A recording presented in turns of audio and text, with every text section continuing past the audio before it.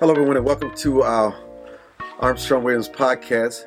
Shelby Emmett is joining us. She's a constitutional law expert, especially on issues like DACA and monuments coming down. But what we want to talk to Shelby about today is DACA. It seems like every special interest, what they call themselves minority group, has taken the narrative from particularly American blacks in this country. They've owned it, they benefited from it, and many American blacks have benefited from the lease. Let's talk about DACA, for example.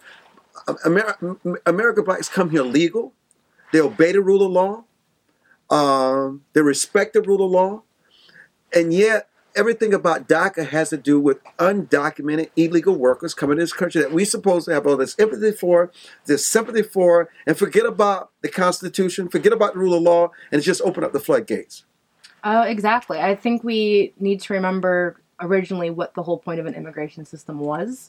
It wasn't because Americans were supposed to give rights to everyone else in the world but ourselves first. No one in another country has a right to anything in this country.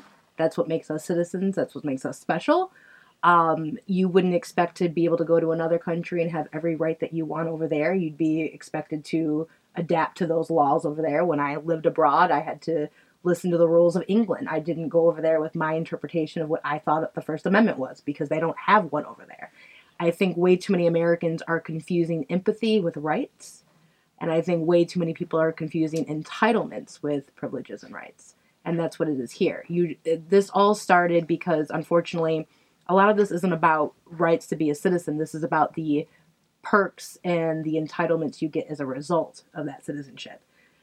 We talked about this last time. You look at Supreme Court cases, and a lot of this results from when the Supreme Court said, okay, if someone is here, a child, and they're here in the United States, legal or not, they have a right to a public education. Well, that sounds great and beautiful. But at the end of the day, you and me are paying for that at the expense of the American kids who have been here that aren't getting the quality education that we already know. It's not like America's number one in public school education in the industrialized world. Then maybe we could have that conversation. We're not. We're not even in the top 10. And you think of all the students that are being impacted by that, the majority of them are minority students, many of whom are black students, many of whom have been in this country 10 times longer than any other ethnic group in this country. So to me, on a basic level, when the 14th Amendment was passed, it was meant for a specific group. It was meant specifically for the descendants of slaves.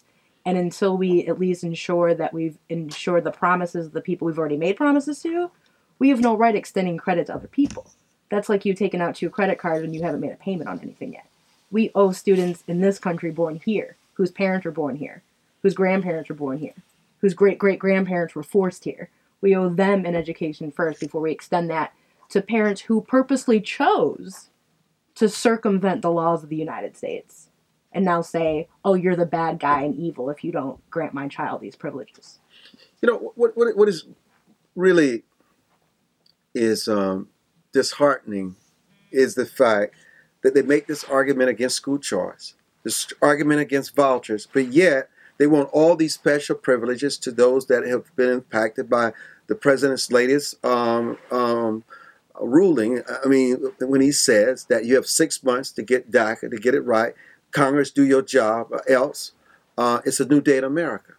I completely agree. Let's go back to that again. First of all, let's remember where the blame of this lies on.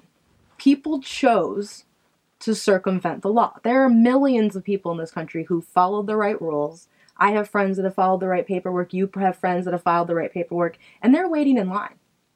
They're waiting, and they're being denied, or they're being told they have to go back home because some paperwork didn't work out. We've all had this happen to us. At the DMV, go back. You didn't get the right paperwork. Yet, if I chose to purposely say, oh, I'm not going to go get my registration, I'm not going to do what I want to do, and then someone else gets into a car accident with me, is someone else responsible for that? That's exactly what this is here. We all keep forgetting that people made choices. And I think one of the rules we learn as adults, what sucks, right, about being an adult, is you finally realize, like my grandfather said, 90% of what you do in life is a result of the choices you've made. Good or bad, right or wrong. And you become an adult when you realize it's not society's problem to deal with the choices you've made. And that's what we've done here. We're all sitting here saying, okay, you've all chosen to do this. Now we all have to deal with it. Congress did this already. I don't even understand, honestly, why we're having a discussion about Congress has to do its job. Last time I checked, we have immigration law. We have these laws in the books. Everybody knows what these laws are, or we wouldn't be having this conversation. We're literally having a conversation about this because they did this 20 years ago, and the rule was, okay, let this population of people in, make sure they pay their taxes, make sure they do this. Then I promise later everybody will secure the border and will stop the systems that entice people to come over here illegally. Congress never did it. That they never did. And so now here we are 20 years later with 5, 6, 7, 8 million more people than we had 20 years ago. And we're going to be in the exact same position again in 20 years. Shelby Emmett, thank you for our podcast, for this podcast live.